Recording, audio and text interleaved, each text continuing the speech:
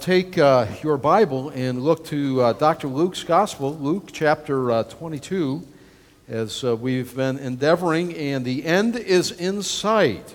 If you look at it, there's only 24 chapters, but we are coming to the end of the Doctor's Gospel, this Gospel making certain of the Gospel of Jesus. I've entitled the message today, The Kiss of Death. The kiss of death. Bill, am I loud enough with am I okay? Yeah, my ears are a little plugged, so I'm down the hallway and over in the corner somewhere.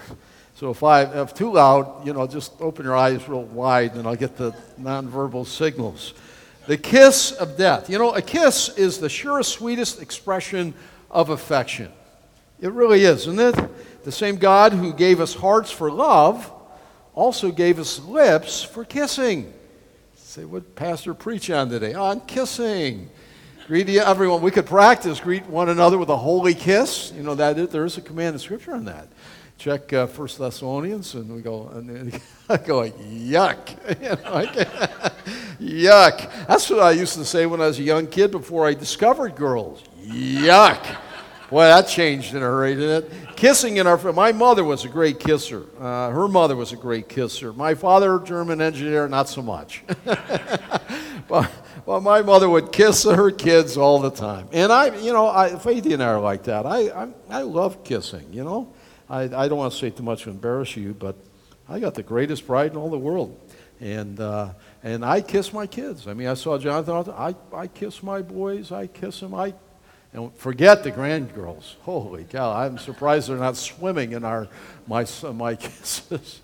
Kiss them all the time. I get that from my mother. When she told me when her mother had a stroke, she was in a nursing home. She was 88, and she just instantly had a stroke. Was lying there. She was ready to meet Jesus, and my mother was there. And they came and they got her, and they said, we don't know how long your mom's going to live yet.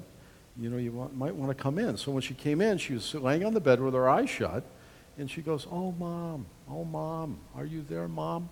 Oh, Mom. And as she recounted it, I almost started crying with joy. She goes like, Mom, you cannot leave until you give me one more kiss. Now, here's my grandmother. Laying in bed, and that's it. She puckers up in bed. And my mother lays a kiss on her. And within 10 minutes, she was in heaven.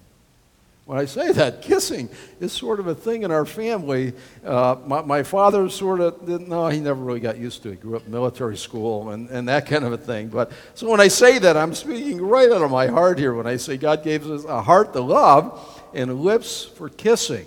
In fact, maybe you didn't know this, the same Greek word for love, phileo. You know the word phileo from Philadelphia, brotherly love, relational love, phileo. In the Greek, it's the same word changed just a little bit for kissing.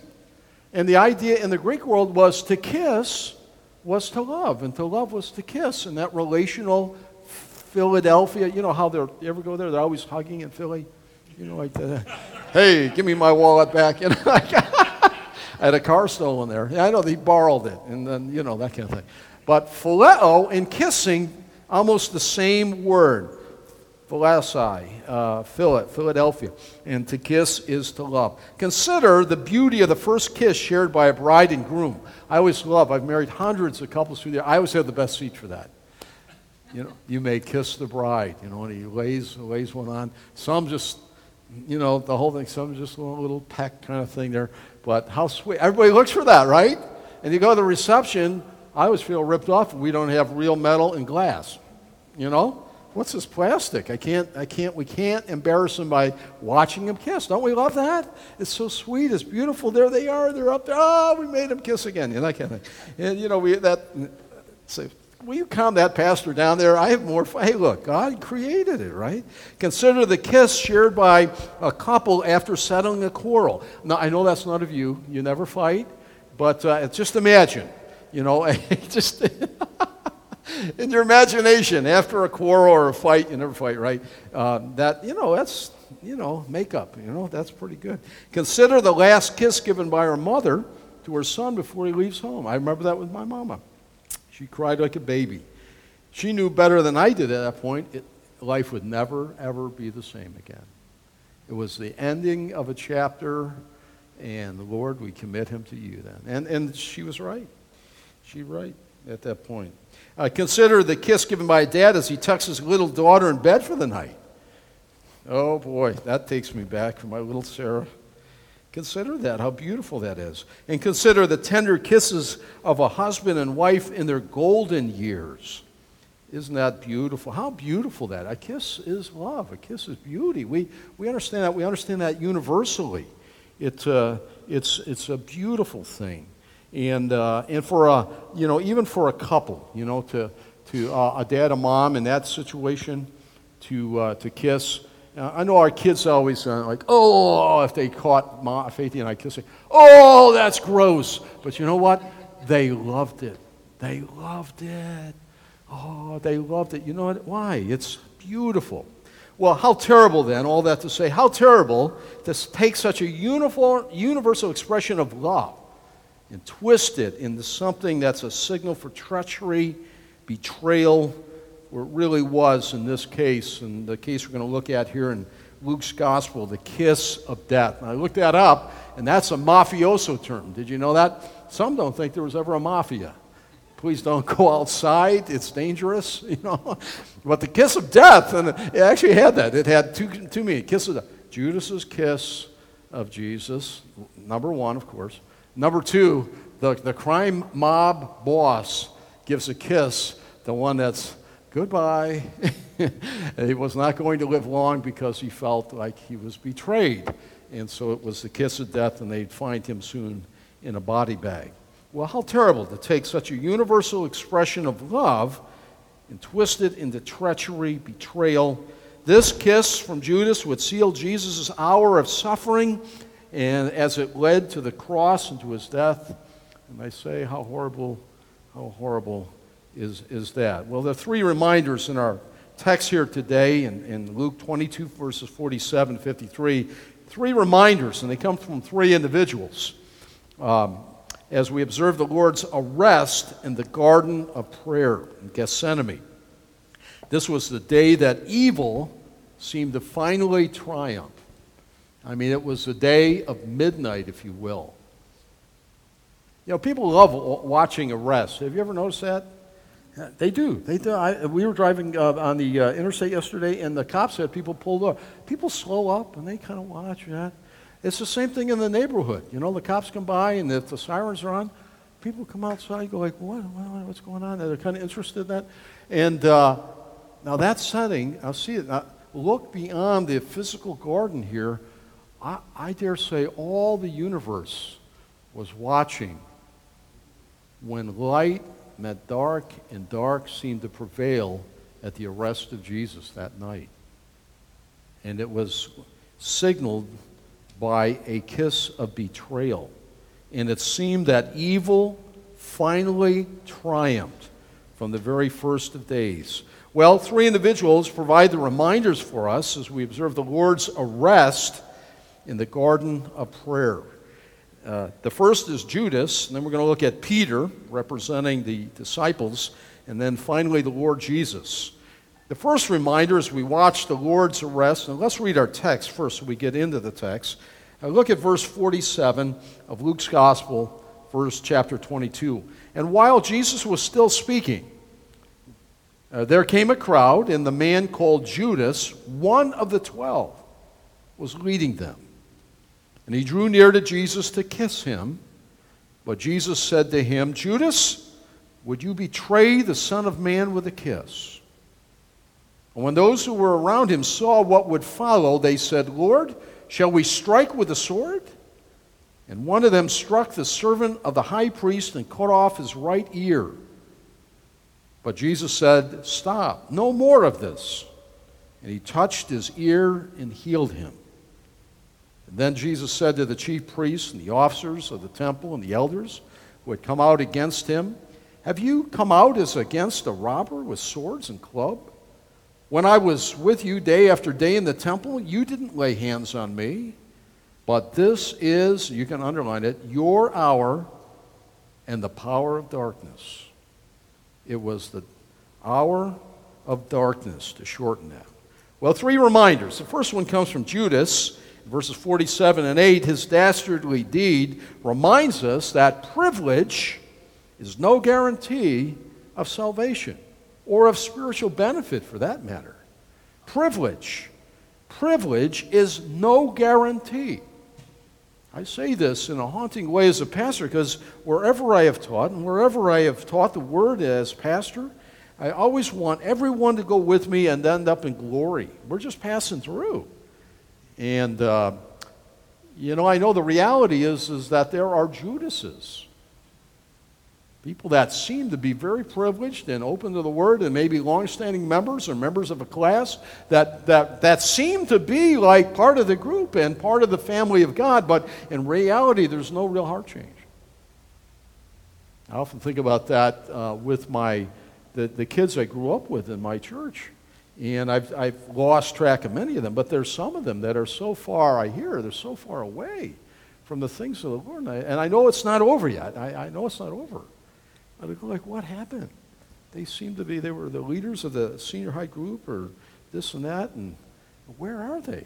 Some are there, of course, some, but where are the others? They had such a privilege. We were not in a mainline liberal church. We're a church that believed the gospel, that there was a lot of love expressed, had a world for mission and a view for that, and sent all.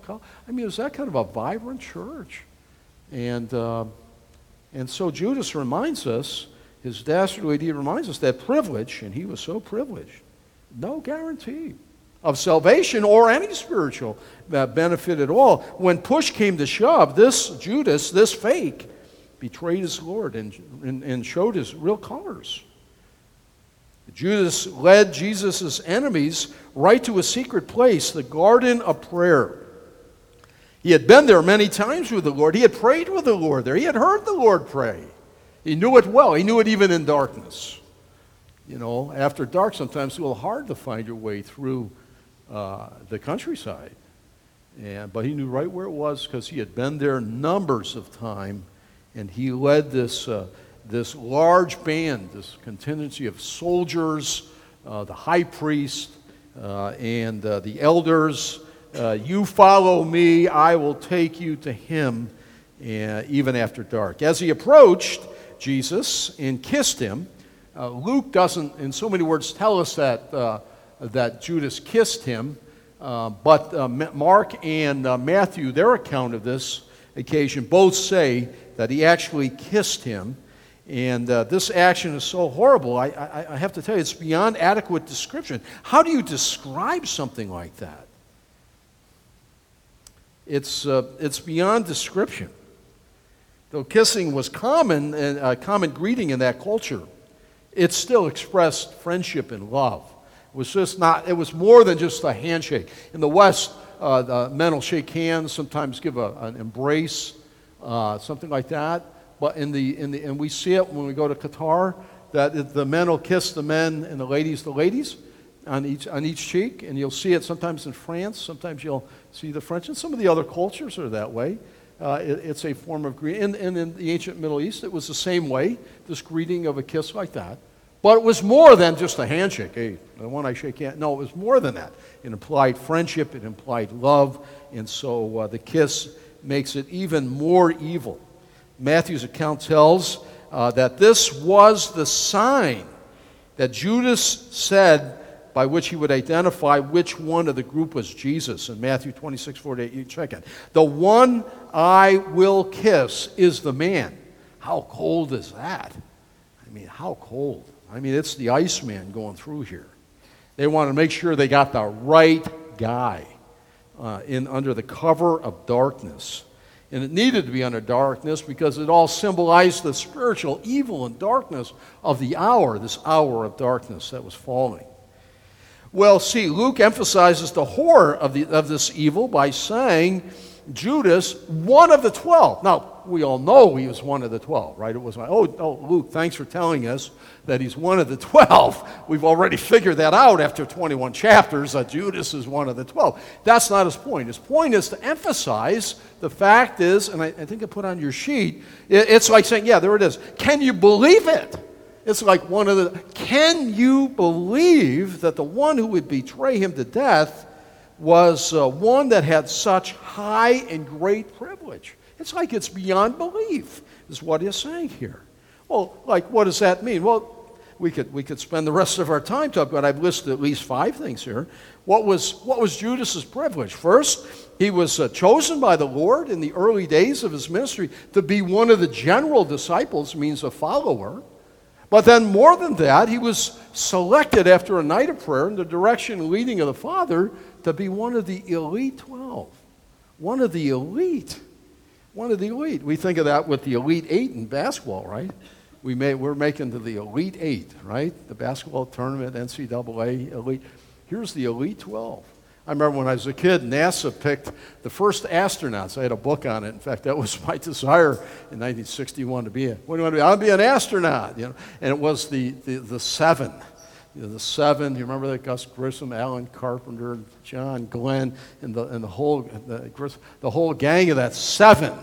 What an elite group of test pilots and everything. Well, here's Judas, one of the 12 out of thousands. Wow. Man, that's privilege. Imagine it. Second, he was privileged to be present at most of Jesus' teaching. That's what a disciple was. A mathetes was a learner, a student. And in that day, you'd follow your teacher around. Some of you know of Socrates and the students following. It was a very similar format. That's what the 3-year program was, to teach you. You lived with him, you ate with him, he taught. He heard him teach the thousands. It was private teaching. I mean, he heard that all the way even up to the early part of the upper room earlier that night. I mean, he had a front row seat. Even private instruction, when he started teaching in parables, Matthew 13, the crowd didn't get it. And they asked him, why are you speaking in parables? It's not given to them, but this is what it means. He got private tutoring in a small group here. This is what, Judas had he was filled up with the teaching of the Lord. But more than that, 3, he had seen all the miracles of Jesus. Amazing. Let's suggest a couple. He was in the boat that was saved that night at sea. How about that? Lord, you don't care about us that you're sleeping here? They woke him up. The Lord calms the sea and instantly calm, and they make it to the other side. He was there. He saved his life, we might say, right? And he also fed him. He was one of the disciples at the feeding of the 5,000, one of the 2 occasions where a mass feeding went on from the little boy's lunch. He had fed him, he had protected him, he had experienced all of these things in his grace. Really, you might say that he was rescued from danger and provided for his daily needs. One of the 12, Luke says. Can you believe it? Can you imagine it? I say to you that privilege, spiritual privilege, is no guarantee. That's how desperate and wicked and hard-hearted our hearts are. We don't even know our own motives. And that's what Jeremiah says. Even often our best motives they're twisted with a little bit of self in there. I loathe that in myself, and I hope that you've come to loathe that in yourself. 4, Jesus had given Judas the opportunity to serve. Not only did he hear his teaching, but he's witnessed the miracles, but he served as the treasurer. The treasurer, he carried the bag. And more than that, he was one of the 70 that went out, empowered by God to preach the gospel and do healing in the villages in the town. He had served the Lord. Imagine that. It always takes me back when I think of a friend of mine in a church. I've mentioned before, but Kurt had come to know the Lord as an adult, was an engineer, went to seminary, and was a help. And even stood and filled my pulpit there in Indiana when I had occasion to be away. And at one point he walked away from the faith, and I had to confront him. He ran and ran and ran. I finally caught up to him, and in a loving way confront him how horrible that was. And he goes, "Oh, I know all the answers. I spent 3 years in grad school, and this and that." I go, I just said, "I will pray for you, Kurt."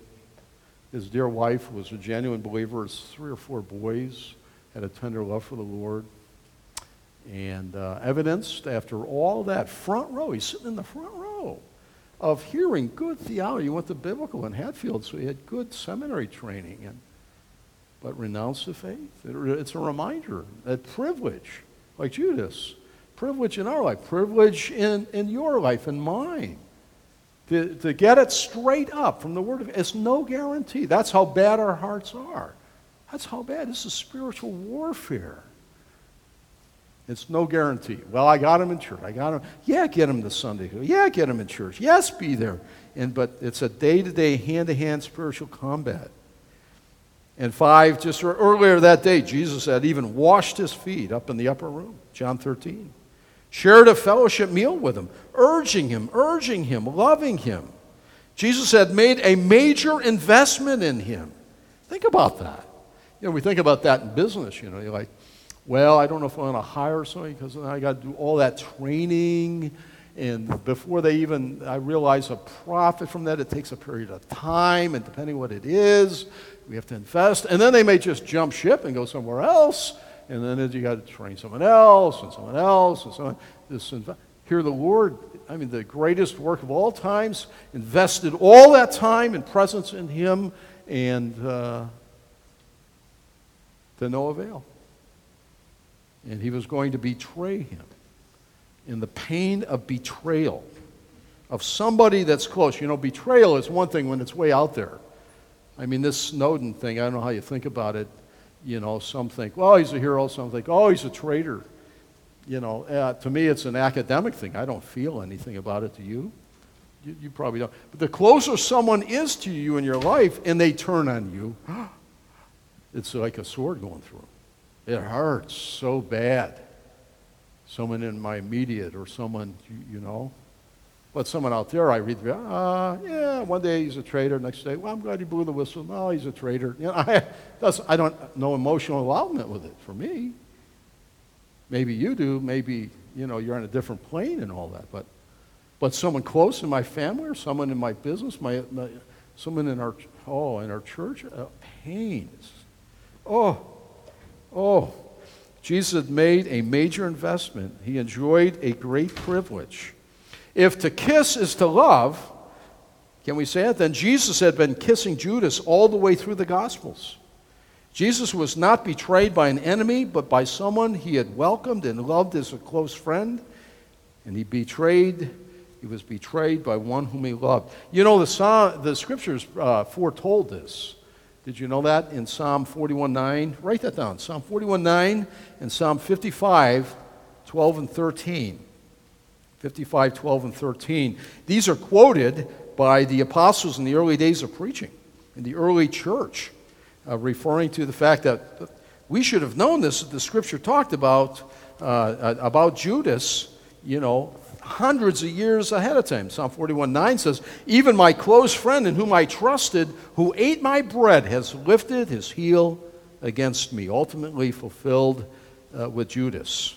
And then Psalm 55 was, for it is not an enemy who taunts me, but it is you, my equal, my companion, my familiar friend, who would betray. And so it was foretold in Scripture.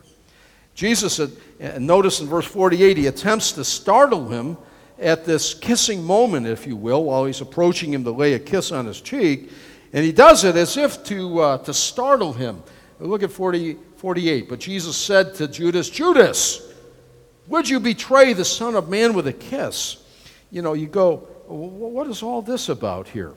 It's to jolt him. You ever need to jolt somebody? They're kind of like, wake up. Wake up, what are you doing? Sometimes we'll do that. And you go like, oh, hey, thanks. Oh, I wasn't thinking. Oh, it's kind of like that. He's kind of shaking him to startle him. And as if to say, oh, Judas, are you sure you want to go through with this? He has warned him and warned him and warned him. And now he is going to go through with it. It was a bitter betrayal for sure of the Lord who invested so much in him. The lesson is a warning for us. Be careful. You too may have had great spiritual prayer. You may take all my notes, and it'd be an impressive thing. I've got all your outlines for 1,000,000 years, and all the blanks are right. Oh my, you get a VG, that's for sure, and a star. Oh, but that's no guarantee. You might as well make a paper airplane out of it. Boop, fly that thing, right? You can have a front row seat. These are heart issues, not external. Heart. We'll love the Lord with all our heart. And it's a day-by-day issue because so many voices cry to us and call to us lesser things and lesser loves. We're to love the Lord Front row seat. You know, Faith and I, did I tell you, Faith and I were privileged a couple months ago to go to the U.S. Open. I told you, Brenda, I think. And Zach Johnson, I don't know if you know Zach, but we know him through our kids down in Georgia. And we were visiting Sarah and Greg and the girls some time ago. It gets blurry as you get older. Anyway, several months back, and they said, "Hey, Johnsons are going to go with us." So we went out to some Japanese restaurant and all that. And in the course of the conversation, or prior to that, "Hey, we're going to be up in the Philly area. You guys you want to come to the U.S. Open?" And Faith said, "That's not tennis, is it?" No, it's golf. No, it's golf. And he goes, "Well, I'll just leave tickets at the gate or something." I said, "Where is it?" And we are some of you are good golfers. And we're clueless. We did that chip and putt a couple of times, you know. Now it's a motel up here on 15. I used to do that up there at Best Western. And they won't let us do miniature golf anymore on the island. Forget that. So anyway, we're hopeless in that. So we got in there and, wow, that was something to see. It had been raining. Oh, it was terrible mud. I still haven't worn those shoes since. I think I ruined them. But we got to watch. We got to watch the Open. And that's a whole, it's better to watch on TV. You can see it. I mean, we couldn't keep up with them. Going through them, and it's like an army of 50,000 people marching around. The highlight was when Zach waved to Faith from the fairway. I thought everyone around us was going to get her autograph. You must be something. Like, will you sign my... all that to say what? We had a front row seat to the best of the world, I guess, right? A front row seat. Did that help my golf game at all? I don't think so. Even putt-putt? I don't think so. You were privileged. How'd you get that? I mean, we came in the door and they said, "Where are your tickets?" I go like, "Well, Zach, who's Zach?" You know, like, in that whole world, it's like, you know, Tiger, Zach, and there's a few others, I guess. And like, you look, oh, he says, you got these, oh, here they are. Yes, come this way, you know. Like, so, never improved my golf game. Front row seat. Same thing is true in spiritual. You can even teach the Word and study the Word. You can preach the Word. There's a lot of men in pulpits today that really shouldn't be in pulpits. People that you can have a front row seat and our hearts still be desperately far from where they need to be. Oh, it's a warning. Judas is a reminder that privilege is no guarantee. But there's a second, Peter, in verses 49 through 50. Peter, his impulsive decision reminds us not to run ahead of the Lord, but to wait for him. Look at verse 49. And when those who were around him saw what would follow, they said, "Lord, shall we strike with the sword?" And one of them struck, that's Peter, struck the servant of the high priest, Malchus is his name, John tells us, and cut off his right ear. Peter, his impulsive decision reminds us, be careful. We're Americans, you know. We hate to wait. We hate to wait. We get nervous. We're going to have a heart attack. If I don't go through the drive-thru and they got my order right, I get home, it's not right. I don't know, you know. That's us. That's who we are. That's the culture. I mean, it comes so fast. But be careful in that. Learn to wait. You see, the right question had been asked. It was the right question. They just didn't wait for the answer. "Lord, shall we strike him with a sword?" And I imagine that here's Judas coming. And they're like, "What's this coming through us?" Like an army going to come through this of Roman soldiers. And they're like, they were sleeping, right? They kind of roused from their sleep. They weren't praying and watching like they had been warned. And all of a sudden, you can see them sort of the sleep falling off their eyes. And they're like, oh, what's this? What's this? And then they had two swords, we know, right? Now we know that Peter had one of them. And, "Lord, shall we strike with a sword?" And before the answer, whack, goes Peter. Now, I figure it's Peter, right? It's got to be Peter. Not Andrew. He was always pretty. Philip, real reserved. Well, we got to count him up here. You know, he's the accountant in the group. You know, but not Peter. He's hanging out there. You don't have to wonder where he's standing. And so the right question. Luke tells us, of the disciples alarmed, they were roused from their sleep. Here comes Judas. into the garden. They've been sleeping. They had not been praying. So at this very hour, their reaction was less than right. Let's stop there. Now, listen, if you're not where you ought to be daily, this is a day-by-day thing. If you're not, we said that last time, if you're not prayed up, that old expression, that when in fact you need to make a decision, you may not be making the best decisions. You know, you need to be really seeking the Lord and ready, watching, and waiting. And so when little decisions and larger, particularly the large ones, to be ready, and they were not ready, though they asked, they hadn't been prayed up, and so they weren't watching and praying, and that is our great protection, especially in the heat of battle, and so on. So Luke does not identify the sword swinger here. He doesn't. He just tells us, Mark and Matthew identify us, and John 18:10, that it was Peter. And the question, shall we strike? There is a place for weapon with self-defense and so on. Let me stop there, because we're sort of in a day as a country kind of trying to work that out, you know, in the Second Amendment and all that. Listen, self-preservation is proper and right. You know, to when you're under threat of danger and all, a personal to protect yourself with a weapon is proper. There's nothing. Just be very careful, be trained, and there is a place for that. That's not what we're talking here. We're talking something illegal going on, and so on. And then also on a national scene, there are times of weapons for just wars. There's a time for that. The Lord isn't calling for total passivity, where you never fight, you never defend, you never enter into the fray. So some take this and they apply. No, Edmund Burke, the great British statesman, was right. Evil triumphs when good men do nothing. And there was a time for men and nations to stand up against the Third Reich. Well, we'd be speaking Deutsch right now, but that is a Deutsch. Jawohl, and the rest, and all the horror of that, it was horrific horror, needed to be stopped, and the loss of life to stop that under the cause of a just war. A lot of bad things happen in war, of course, and men and women of peace are the best warriors. You know, the one who's always fighting, I dare you, knock it off there. He's not the right one, she's not the right one. But when there comes a time for war, there's a time for peace and a time for war in a fallen world. There is a place for that, for nations to rise up and squelch evil, or in a fallen world it just proliferates. But that's not what he's talking here either. He's not talking about personal protection and defending your own life by an assault. He's not talking about national just war, something Edmund Burke was talking about. But he is talking about here, these were the governing authorities of Israel.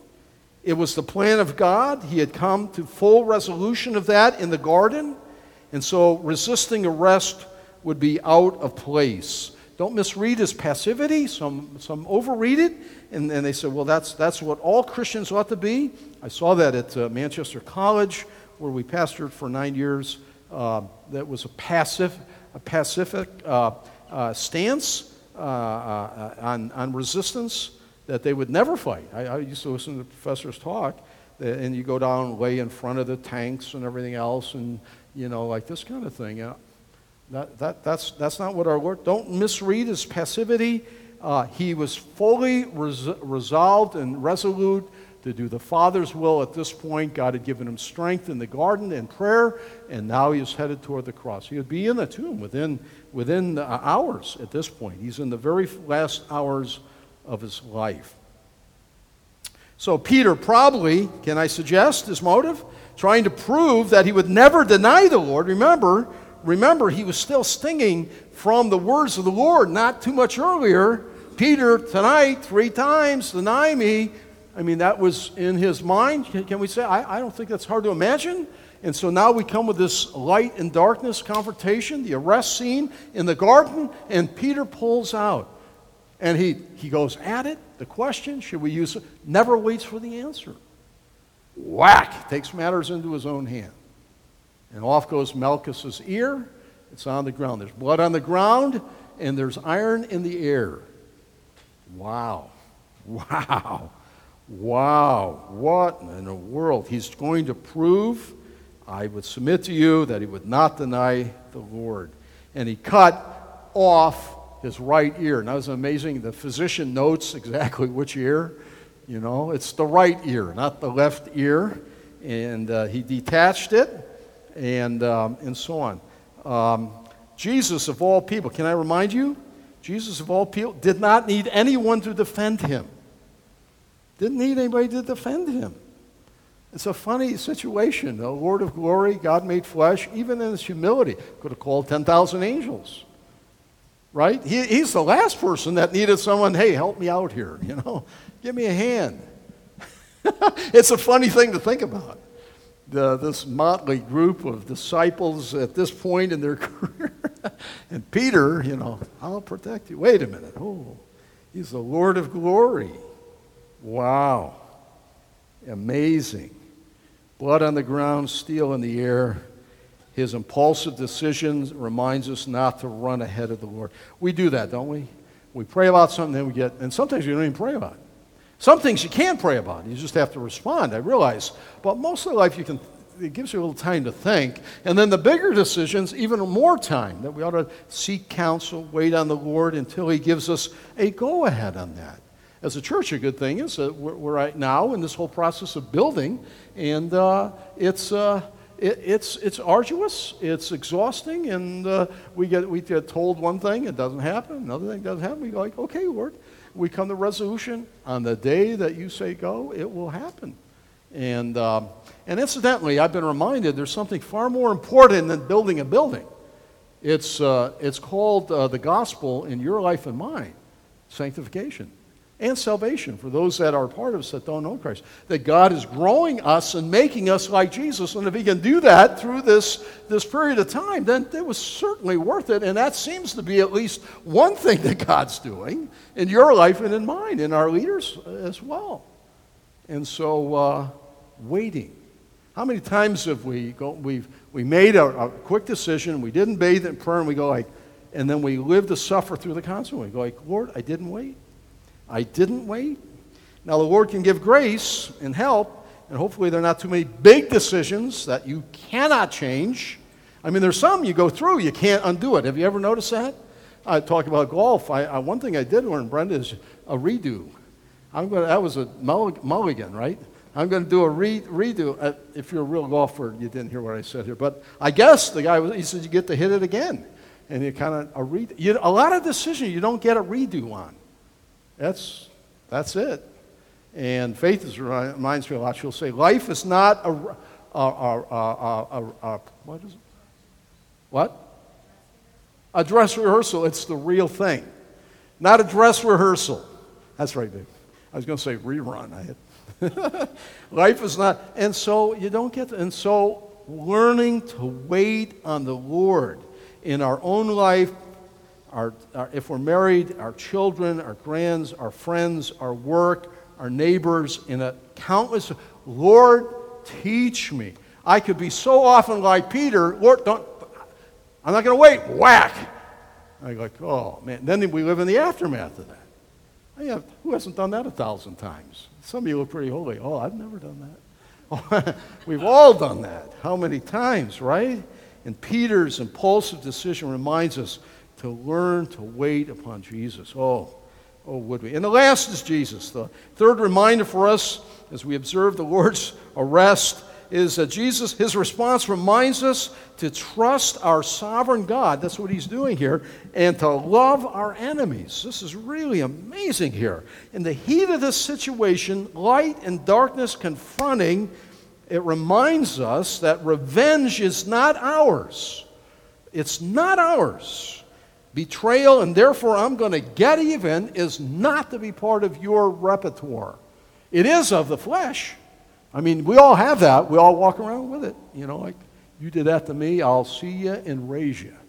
You know, you gave me pain, I'll give you pain and more. One man writes, when betrayed, we usually want revenge and immediately start plotting how to get it. There's something deeply satisfying about people getting what we think they deserve. They got theirs. Oh, that is from the pit. That's our flesh. That's our flesh. And it's not Jesus here, is it? Revenge is not ours. God says, vengeance is mine. I will repay. We are to love them, that Jesus does, trusting his Father. The Lord's going to lead him now. We're to love our enemies, people that use us, betray us, hurt us. And I promise you, if you do, by the grace of God only, you can't do it otherwise, then you can't do it. You can't muster it up. The flesh is like, wham, you hit me, I'll hit you. It's the grace of God that causes us to love our enemies and not do evil, not tit for tat, but to be kind to them and to speak kindly to them. And when you do that, people will see Jesus in you like no other time. I promise you. Because it's so counterintuitive to who we are, to who I am. I'm going to knock that over, Bill. They'll see it. And here's the Lord here. Right at this moment, he's under arrest, and Jesus performs, can I say it? This is his last miracle. And it's almost an aside. It wasn't one of the 5,000 feedings or walking on the water, but he's going to now do some surgery. And Jesus rebukes the disciples. Our gentle Lord loves his enemy, and he instantly heals his ear. Now, we're not sure, and I read a number of, whether he picked the ear up and put it there and whoop, healed it. You know, I worked in a steel mill once. I was with the superintendent of the mill, John. I got pretty close to him that time, during that period of time, and bore witness to Christ to him numbers of times. He's a metallurgist who happened to be a young superintendent of the steel mill. We were up on the annealing tanks, these huge German tanks for heat-treating metal, overhead crane, and the crane moved with a heavy lid off against the railing, popped his finger right off. I didn't see it. All of a sudden, he was running. He went running, and what happened? Blood. I saw blood, and then I figured something happened.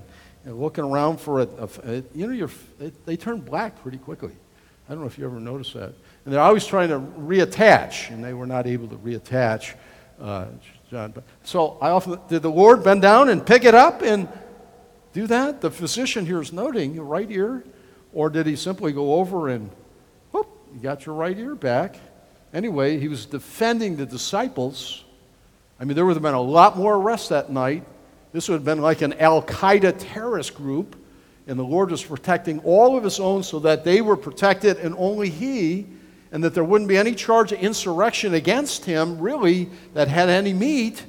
I mean, if that had been a fight there, then there would be grounds for that in these kangaroo trials that are going to take place soon.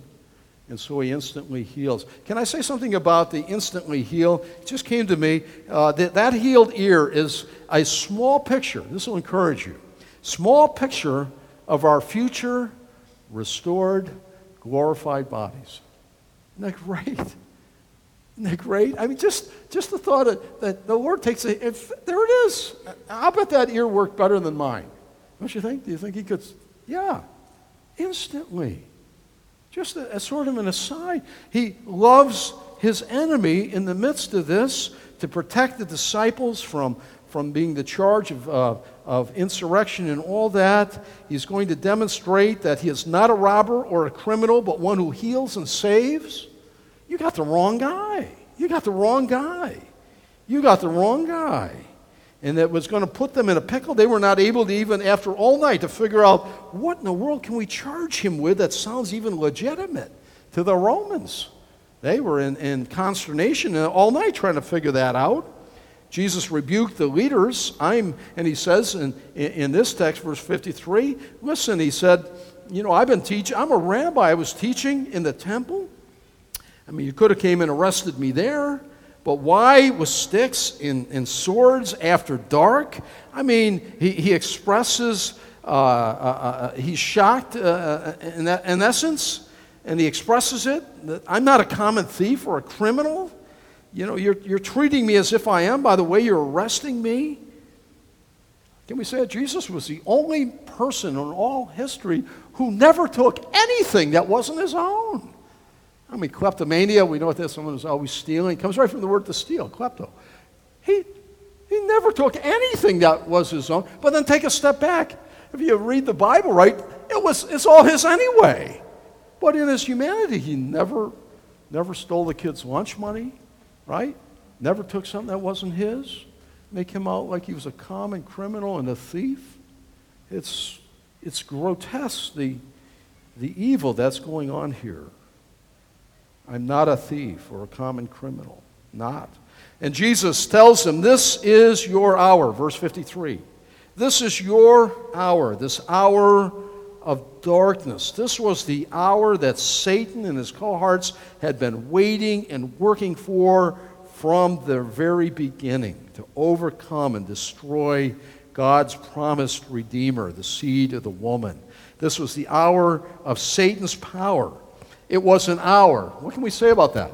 It's an hour. It's limited. How fast does time go? I know it's a metaphorical use of hour, but it's a short period of time.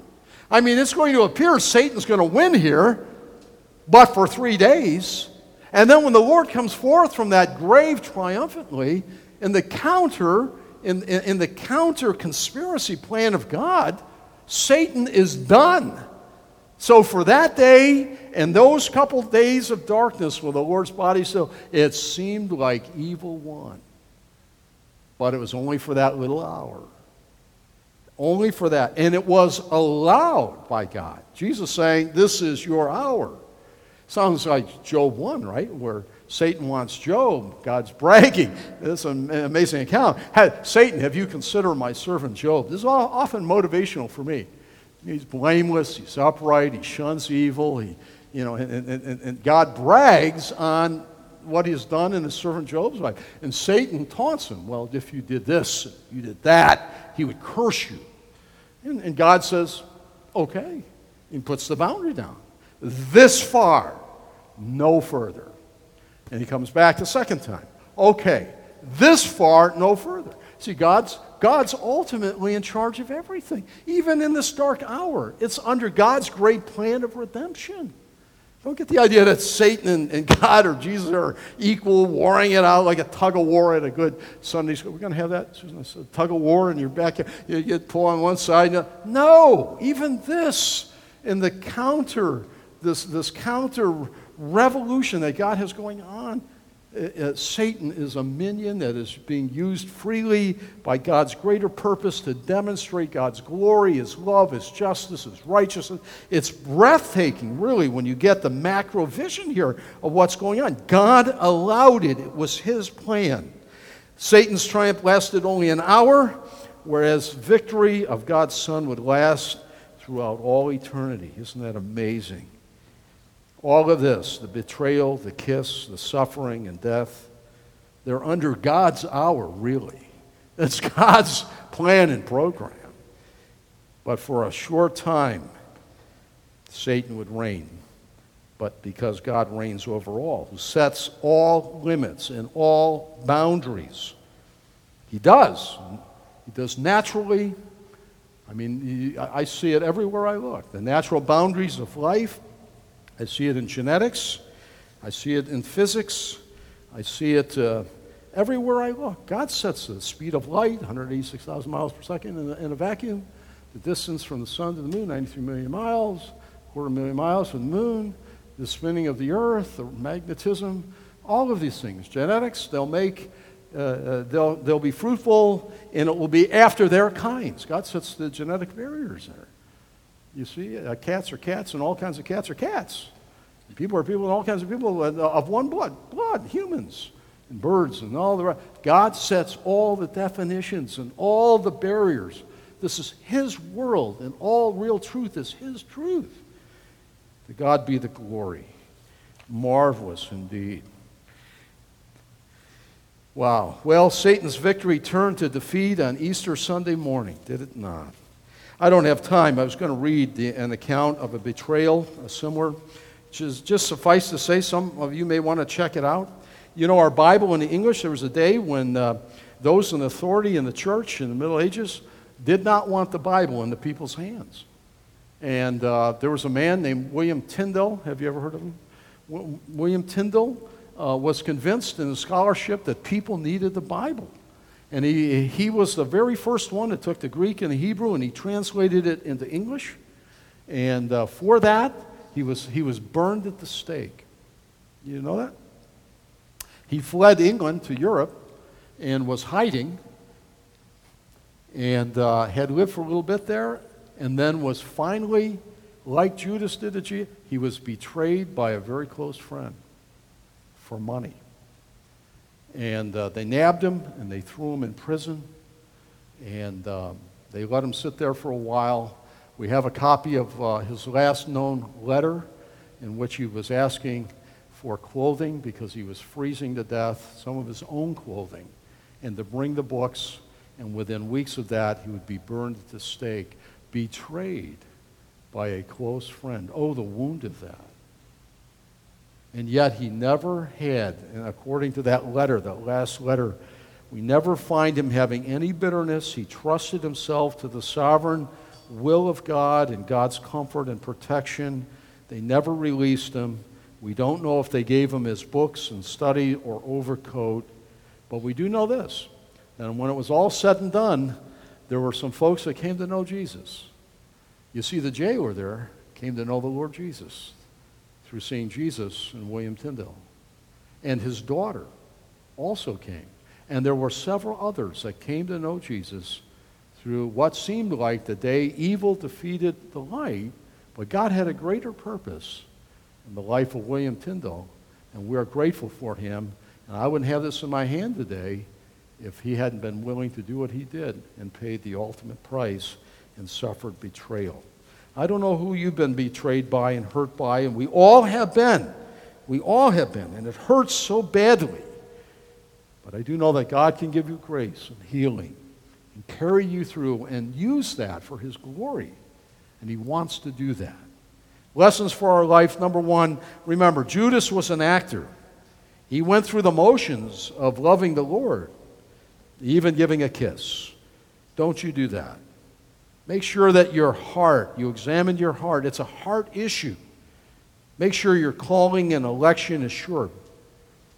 You can be so close to the truth daily and weekly, but still lost. Not everyone who says, Lord, Lord, shall enter the kingdom of heaven. Matthew 7. Make sure your calling and election is sure. Make sure, Lord, that you are saved. I get up there, I've said it 100 times, but my mother used to say it with 7 kids.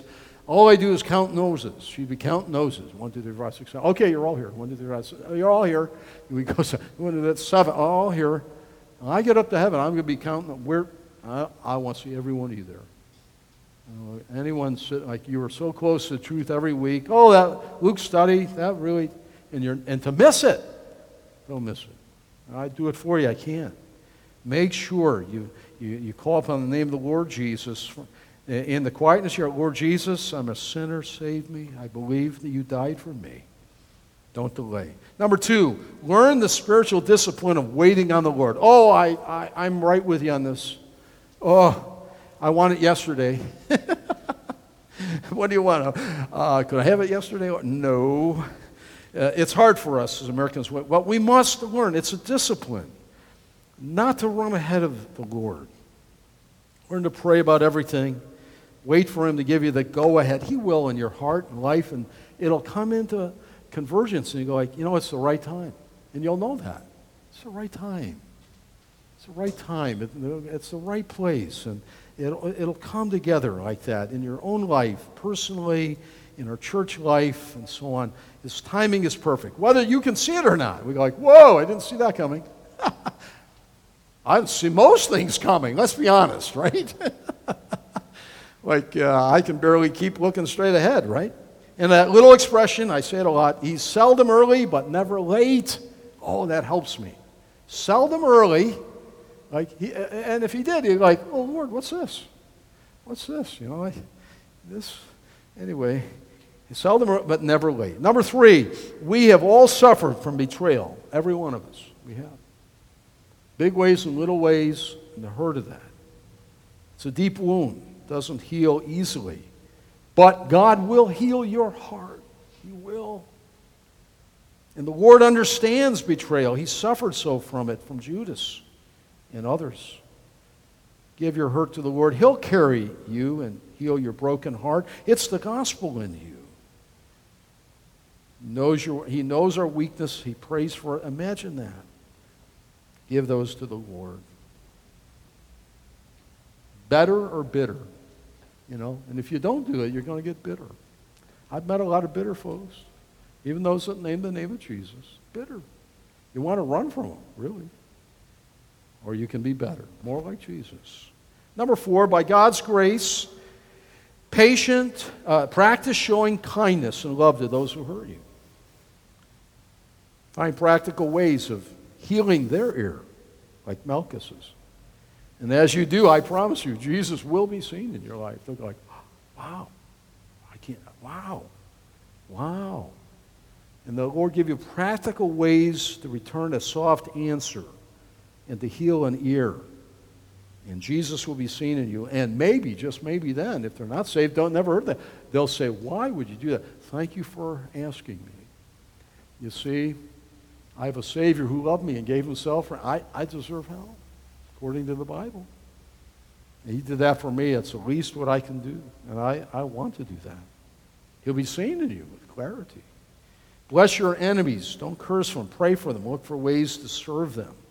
Look at Jesus. Number 5 and last, remember, evil always has an ending. It's not forever. It's for an hour. It's a time period. Even in such dark time, remember, God rules and allows such evil for a time, but it will end one day soon. And that'd be great. I mean, the news is so bad, and imagine what it's going to be like in the first times of heaven. There won't be any obituary. There won't be any crimes. Nobody breaking in the house. No one stealing something. No one sexual crimes or weirdo stuff. And no nation killing others and bombing. And no evil. There's coming a day when, that's it. That's it. Just that hour. It's done. I can't wait, really. And I love that Psalm 30, verse 5. I often think of this. Weeping may last for a night. That's a short time. We weep. But joy, I love the King James, but joy comes in the morning. Oh, may that encourage you in your heart as you think of this, the kiss of death. Oh, what a dastardly, awful, wicked thing. Wow. Oh, remember, privilege, no guarantee. Second, don't run ahead of the Lord, wait. And third, love your enemies. God is going to use you in that. Just like Jesus. Let's stand and pray, shall we? Father, thanks so much for your wonderful, wonderful word. It so encourages us, Lord, that you take sinful people like us and save us for your purpose and glory. You give us to each other. We need each other. Thank you for the love of Christ here at Grace. We care about each other and just want to encourage and help as we serve you, as we make the trot through life and look toward the days of heaven, Lord.